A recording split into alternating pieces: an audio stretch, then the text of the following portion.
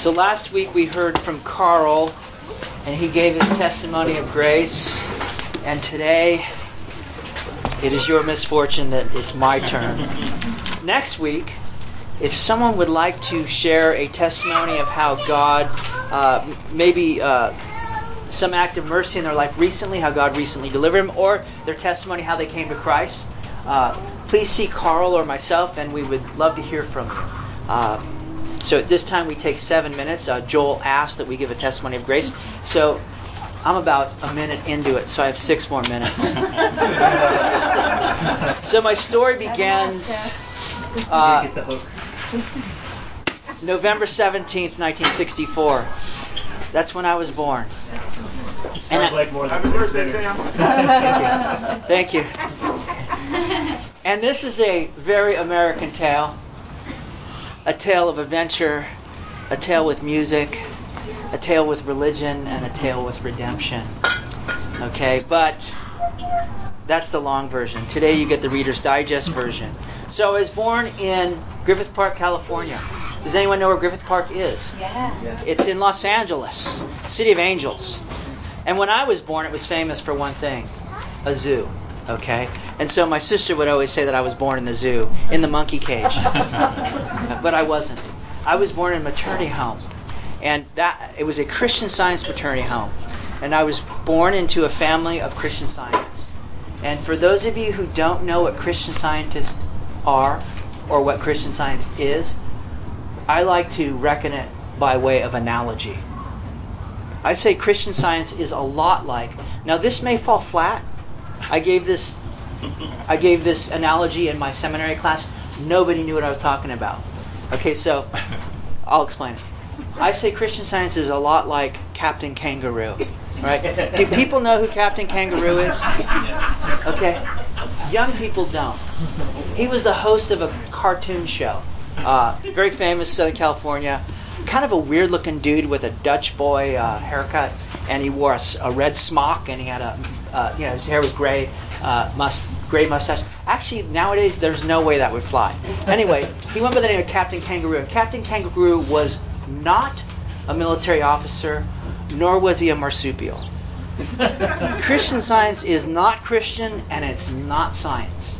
So I was born into a family that believed not the gospel. They believed in something else. Okay? We had the Bible. I read the Bible.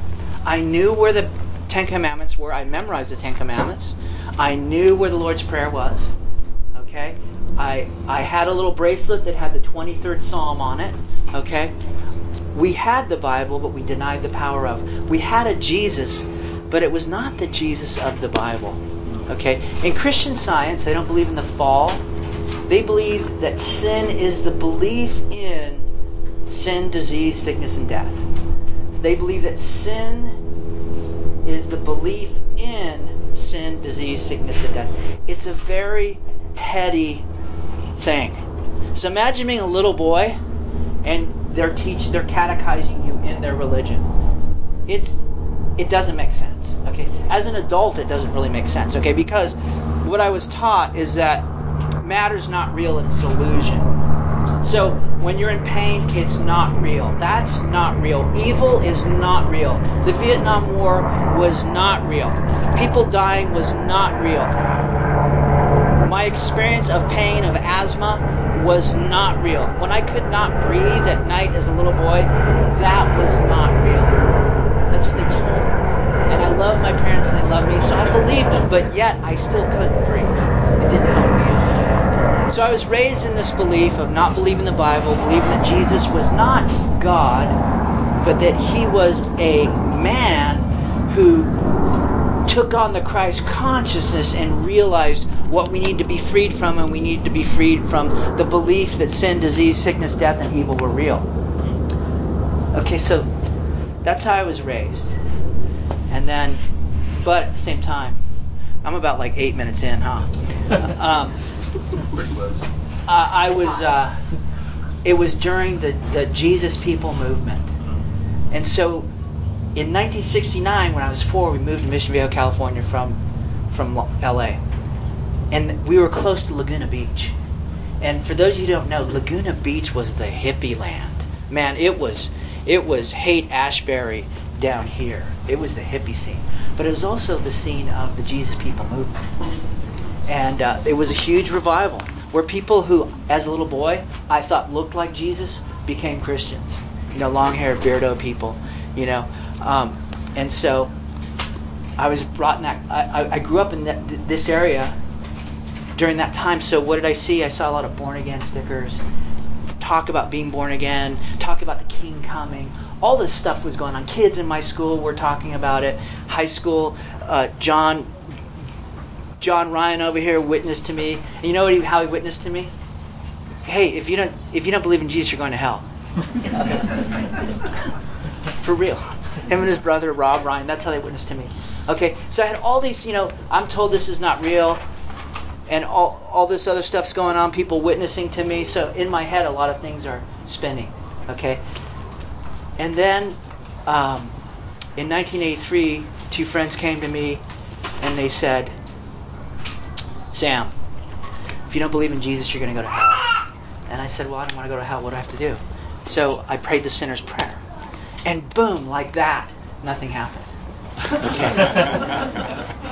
It took till 1987 of me going to church and hearing the Word of God, sinning, repenting, thinking I'm going to hell, sinning, repenting, going, receiving Christ, and then finally, in 1987, sitting under the preaching of the Word, I believed in Jesus. I believed that He is true God and true man, that He came and fulfilled the law perfectly in my behalf.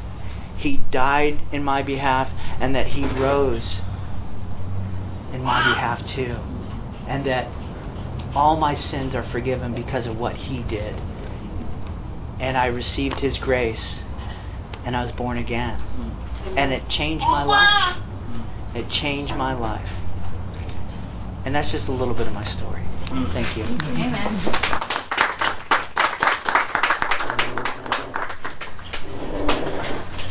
Thank you, Sam. I hope that you guys are encouraged by these testimonies of God's grace. In the Reformed Church, we don't hear testimonies very often, and I think that it actually kind of does a disservice.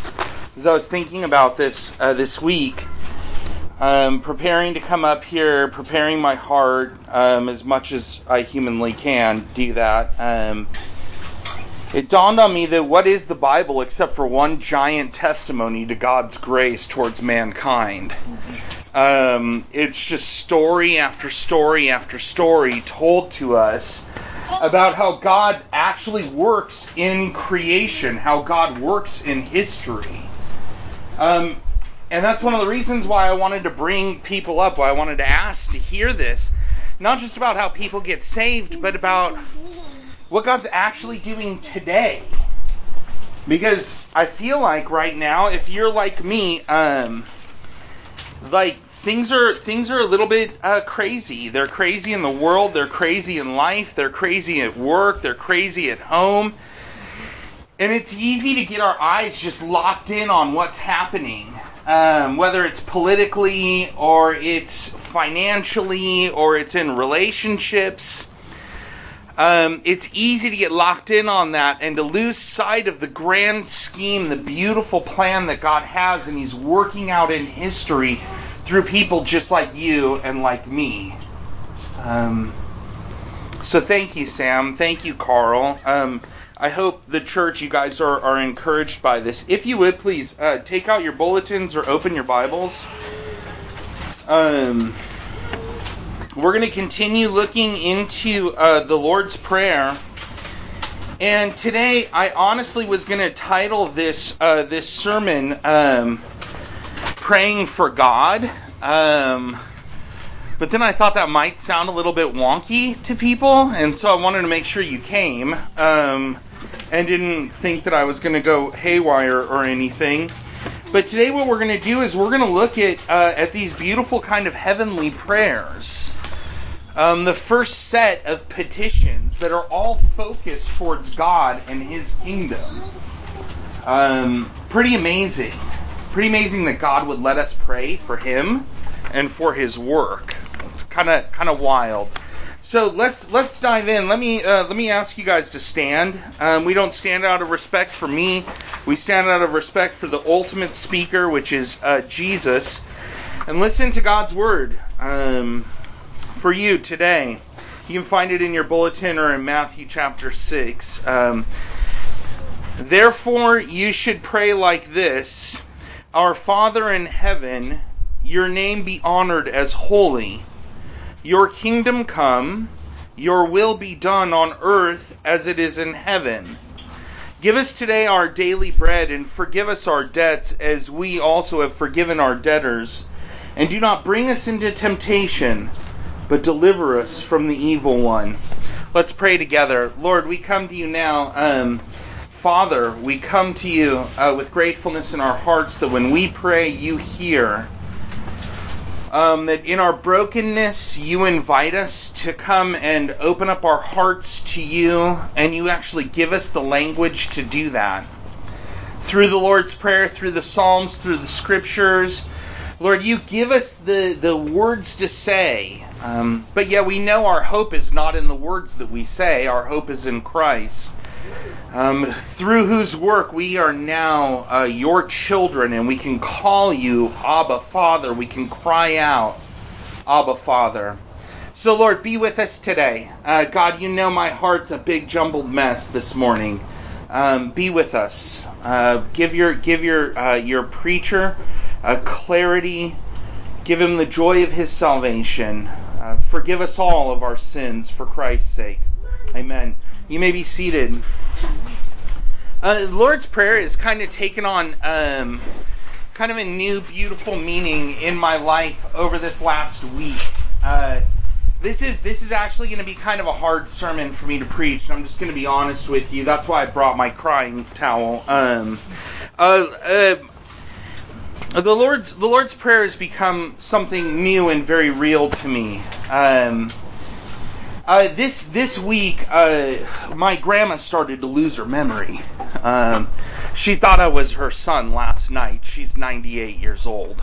And, last night I had the real deep privilege of going to my grandma's house and sitting with her. And with people from my family. We're all believers, and we sat together and we sang songs together and we prayed together, and I assured her of the forgiveness of her sins. My grandma is slipping. This is the third major death this year for my family. It's a bad year. 2020, man. That's 2020's for the birds. It's a third big thing like this for us, and but to see her pray the Lord's Prayer, she couldn't remember us. She didn't know who I was, but she knew the Lord's Prayer. You see, guys, this is the beauty of this passage. The beauty of this passage is this prayer is something that can be prayed when you don't remember anything else. It can be assented to when your mind is gone, when you're swearing that you've just spoken to your relative who actually has died 30 years before. That's the power of the Lord's Prayer. Today, we're going to take a look at these heavenly petitions. And in this section, we actually are praying for God's will and God's work. We're praying for His name. Here I was last night holding my grandma's hand, praying that God's name would be honored in the last moments of her life. What a beautiful thing.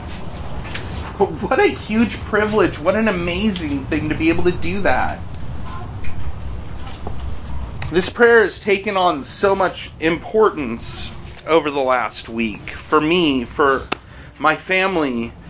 Because in this prayer, we're actually I'm invited in my brokenness to actually pray for the work of God in this world. In all of the ugly places of my life, I'm invited in to pray for the work of God.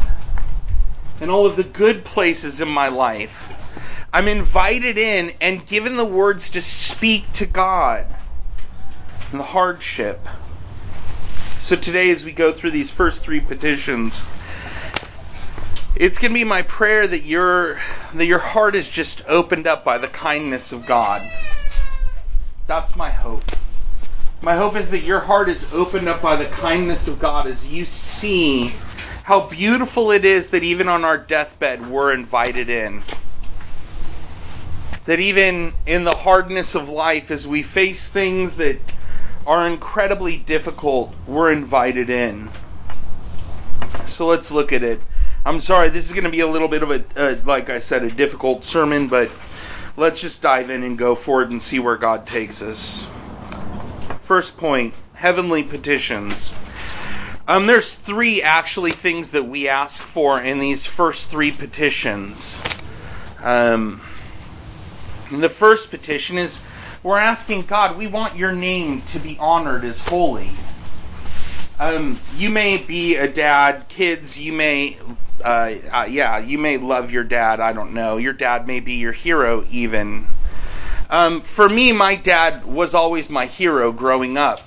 And kids, when my dad would show up, I would know that things were going to be okay most of the time. I didn't want my dad to be looked at as someone who was foolish because I acted like a fool.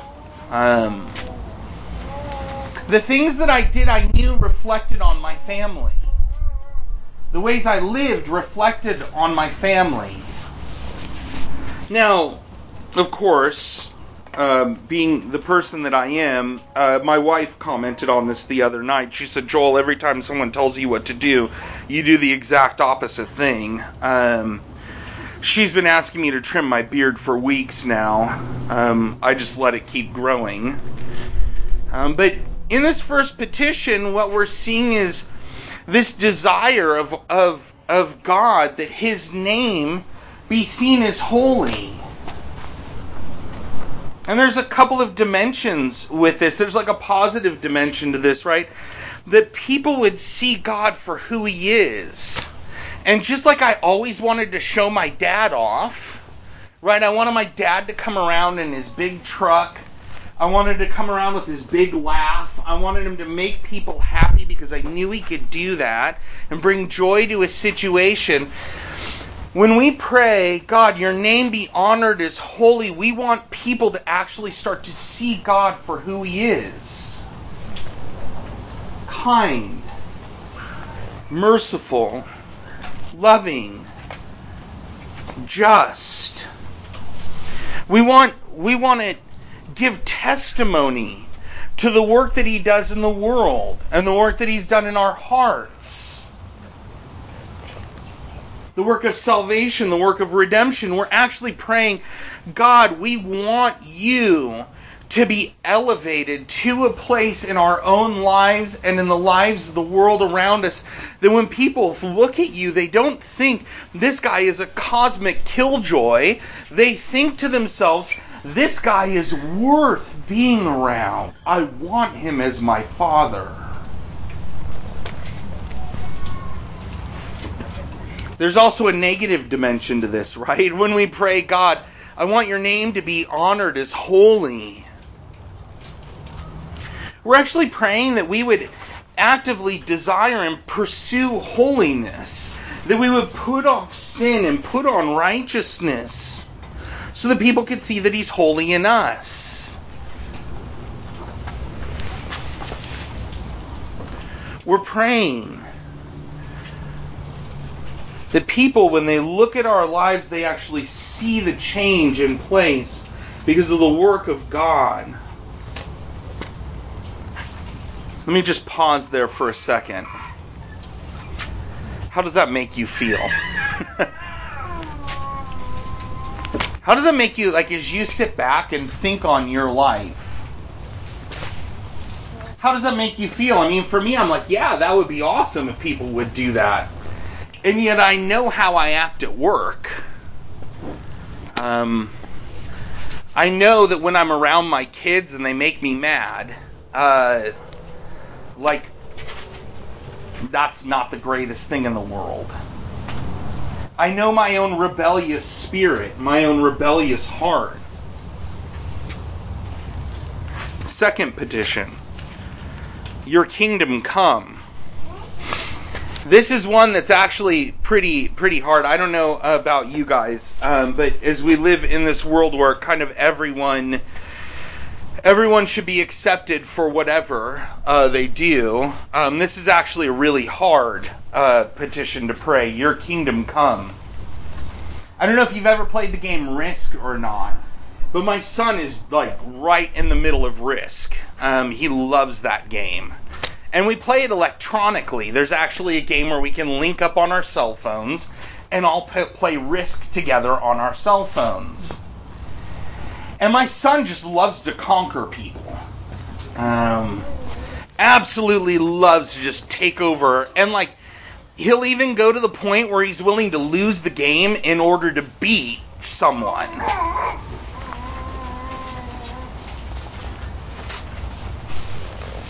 When we pray, your kingdom come, what we're actually praying is that Christ's kingdom would advance to such an extent that all other kingdoms would fall away. When we pray, your kingdom come, we're praying, in essence, God, we want to see all other false religions just be pushed aside in the wake of your kingdom coming. That's a very anti-American sort of trope right now to be praying.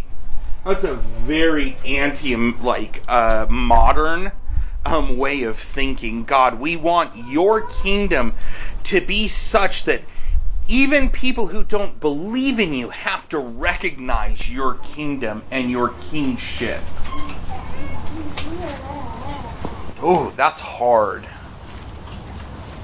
Because it doesn't just apply to religions outside of us. It applies to what goes on inside of our hearts. When we pray, your kingdom come, we're actually praying, God, so take over my heart that every other allegiance, every other loyalty that I have would just be broken down. And I would bow the knee to nothing but you. Jesus tells us, right, that to follow him, we actually have to give up father and mother and brother. Allegiances. Jesus' kingdom coming isn't just like a half measure. When Jesus' kingdom come, it's like the whole risk board is covered in the kingdom of God. The whole risk board of your life is covered in the kingdom of God. Prayer just keeps getting scarier and scarier, right? When we pray, your kingdom come, we're saying, God, I don't want to have allegiance over you to my family. I don't want to have allegiance over you to my possessions. I don't want to have allegiance over you to anything but you. That's all that I want to follow. All other things pale in comparison to you and your kingdom. You see, this prayer is exclusive. It actually says, like all these false religions, it's my desire to see them done away with so that the kingdom of Christ can reign. Anything that would stand up against the kingdom of Christ, done away with. so that the kingdom of Christ will reign on earth and in my heart.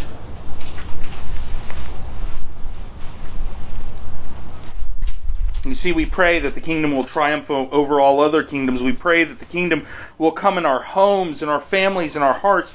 We pray for peace and justice and kindness to reign in the world. It's really interesting to me that these first two petitions line right up with the Ten Commandments. Hallowed be your name. You shall not take the name of the Lord your God in vain. Your kingdom come. You shall have no other gods before me. You shall not make a graven image. You shall not make anything to bow down to or worship outside of me.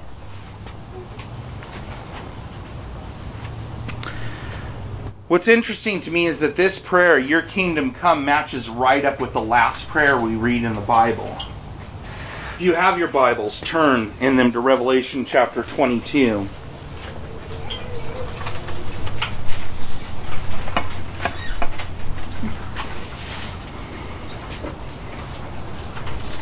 In this, we're reading about the time being near. John is seeing this. And we'll start off in verse 16. He said, Jesus says, I, Jesus, have sent my angel to attest these things to you for the churches. I am the root and the descendant of David. There he's saying that he is the king.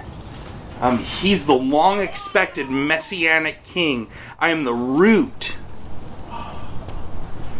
the bright morning star. And then the Spirit and the bride, that's us, that's the church. We cry out, come. Let anyone who hears say, come. Let anyone who is thirsty, come.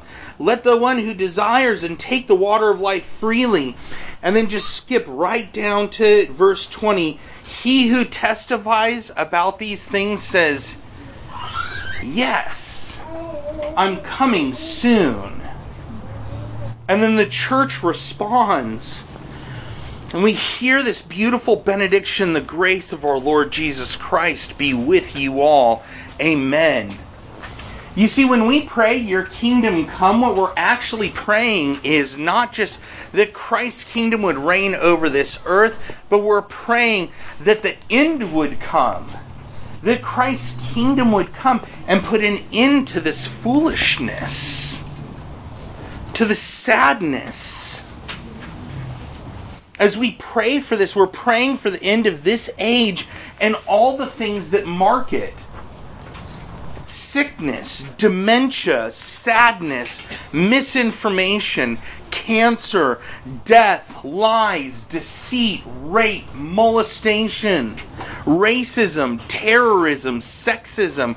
We're praying that all of those things would end and that Christ's kingdom would be ushered in. Third petition. Your will be done on earth as it is in heaven. It's just like, honestly, I don't know about you guys, but it's just like the weight's piling up, right? Your name be honored as holy in everything that I do. The world around me. Your kingdom come and put to death all the kingdoms that are in my heart. Might I live that way. Now your will be done on earth as it is in heaven. You know what's amazing? There's nothing that happens outside of God's will, one way or the other, right? In heaven especially, like, nothing happens that God doesn't will. But this is a tough one. One author says this, in summary, what we're praying for is that we may wish for nothing outside of ourselves, but His Spirit may govern our hearts. Totally, completely governed by the will of the Spirit. Let me just stop there. Does that describe you? Totally and completely locked in with the Spirit all the time. Doesn't describe me. As I meditated on this petition this week, I was struck by what a mixed bag my heart was. Kids, you know what a mixed bag is, right? Like you go and you get like your thing of crayons or maybe your markers, right? Like your bag full of markers. Every kid has a bag or a drawer full of markers. And you're getting ready to color and you reach in the bag, and let's say you're just trying to get a yellow highlighter, right? And you reach in the bag and all of a sudden you pull out like a red marker. And then you pull out a brown marker. And then you're like, dude, all I wanted was a yellow marker. And you pull out another red marker that somehow snuck in the bag, because you always have to have 2 or 3 of one color. And then you finally get to the yellow marker, and you take the cap off, and the yellow marker actually has that kind of like weird brown black film over the top because it's been colored over by other things, right? That's like our hearts. Like our hearts are a mixed bag. We want to do God's will. We want to be in step with what Jesus wants. And yet so often when we reach in the bag to actually do God's will, it's like a completely different color marker. Or when we're actually doing God's will, that marker is like shaded with a little bit of other colors.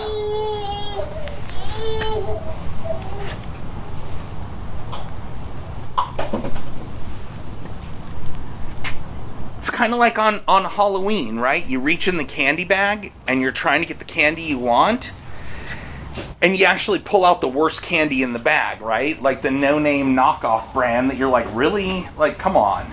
You know, you're reaching for an Almond Joy and you get like one of those weird honey chew things that are just odd.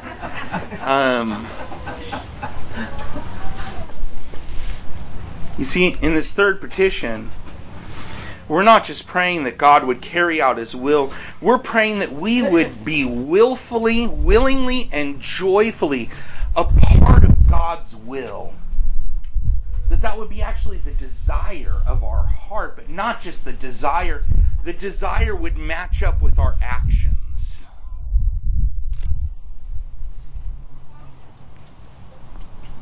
You see, all 3 of these speak to one common theme. God being absolutely, totally, fully glorified in every part of our lives. Whew. That's a lot to pray for. And if you're like me, man, there are days where your heart feels like it's in it. But then there are days where you're just like, I just don't know. I don't know if I got it in me.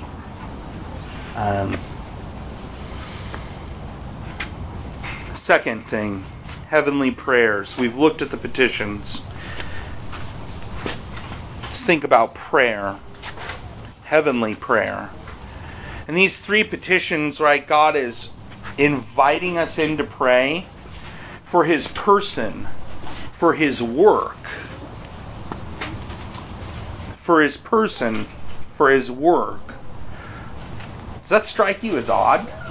That God would ask you to pray for Him? It did me. How can we pray for the things of heaven?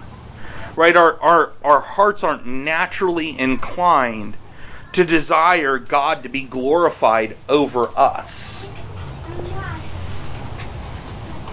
We don't want to submit naturally. We don't want to bend our wills to God's will. We don't want Him to rule. Because so often we see God's kingdom as an inconvenience to our own. It's like God's kingdom is great on Sunday morning between 11 and 12, But at 12:02, like, everybody better get in lockstep with my kingdom. And, our prayers show that all the time, right? Like, I think it's fascinating that God starts out the Lord's Prayer, which, by the way, is like a 30-second prayer. I mean, like, just meditate on that for a little bit. That God doesn't ask us to pray a 30-minute prayer. That God doesn't ask us to pray a 1-hour prayer. When we ask God, how do we pray? He's like, yeah, here's 30 seconds worth of material. Pray this way. Here's the beauty of it. If your heart is like mine, a mixed bag, a mess, a jumble most of the time, God gives us this prayer and listens to our mixed bag prayers.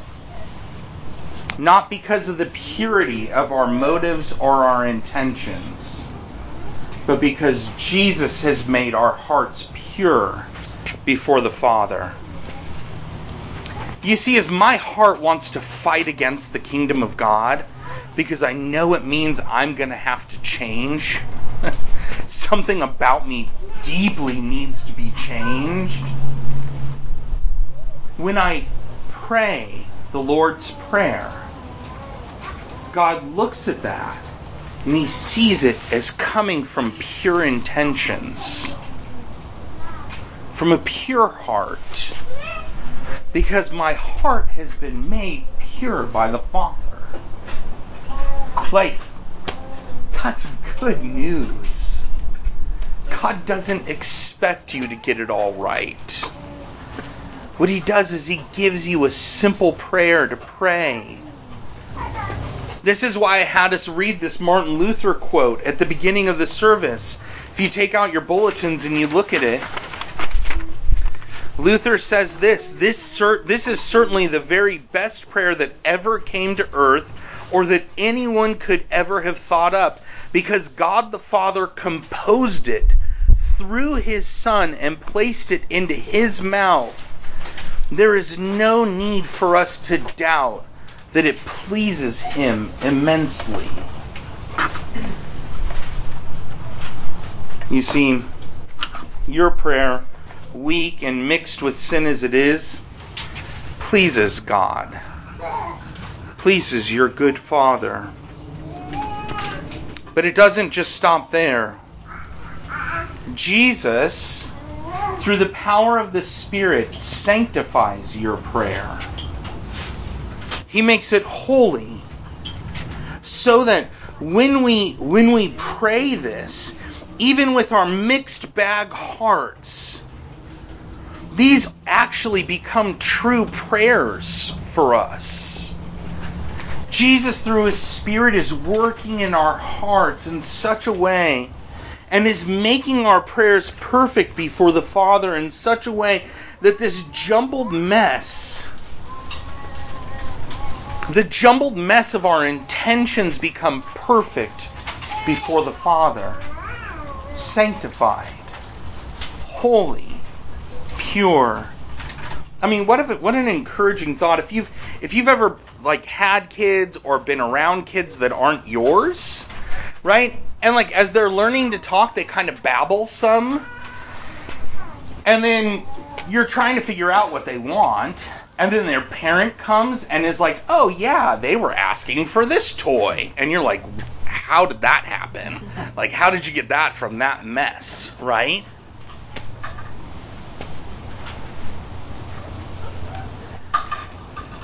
Jesus comes and interprets our prayers. He actually takes them and cleans them up and then presents them to the Father as beautiful, holy, pure prayers. You know what's amazing? God spoke with a lisp so that we could understand Him. He actually condescended to speak in a language so that we could know Him. And when we speak back to Him in our jumbled, messed up ways, Jesus takes our broken prayers and makes them perfect.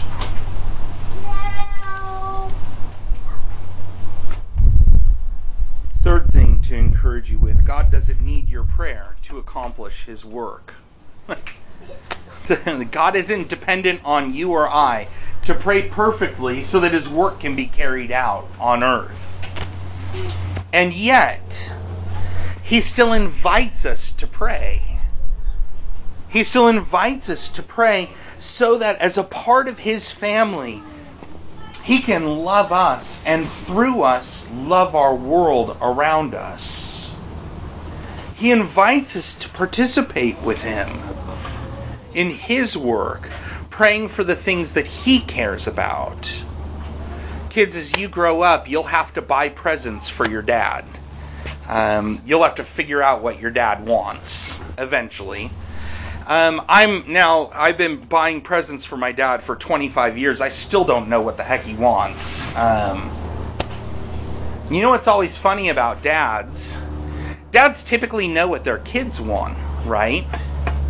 I mean, I don't know about you, but periodically as a dad, I really nail it on Christmas. My son opens up and it's exactly what he wanted in the color he wanted. My daughter opens up and it's the exact outfit. I went to this store, shopped all around, bought her. Here's the deal. Your prayers, kids, when they're offered up to God, you may in your heart not really understand what God wants. None of us do. But God knows what you need and you want. And he invites you to pray to him. And then he answers your prayers. Last thing. What blows my mind about this prayer is that this is the prayer that Christ prayed. When people asked him, Jesus, how do we pray? Jesus is just like this. And now as we pray these prayers, our voices, even though to our ears they're like a distant echo of Jesus' voice, to the Father, because of the work of Christ, he hears the voice of his sons and daughters in whom he's well pleased. Brothers and sisters, when we pray, whether it's the Lord's Prayer or a psalm, whether it's a cry or a groan or a simple prayer like, Lord Jesus, Son of God, have mercy on me, a sinner, our Heavenly Father smiles because our prayers rise to him like sweet-smelling incense surrounding his throne. You see, that's what gives me hope when I'm sitting next to my dying grandmother praying this prayer. Her prayer rises to Jesus like sweet-smelling incense. It's not diminished because she can't remember. Jesus looks on that, the Father looks on that and smiles because his child, who he loves, is reaching and praying and hoping and having faith in her good Father.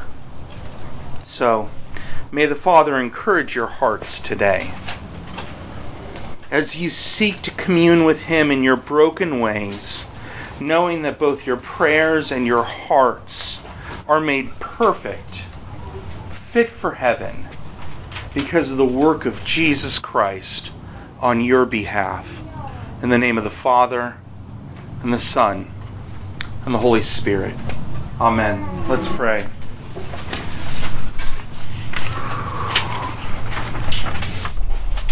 God, thank you.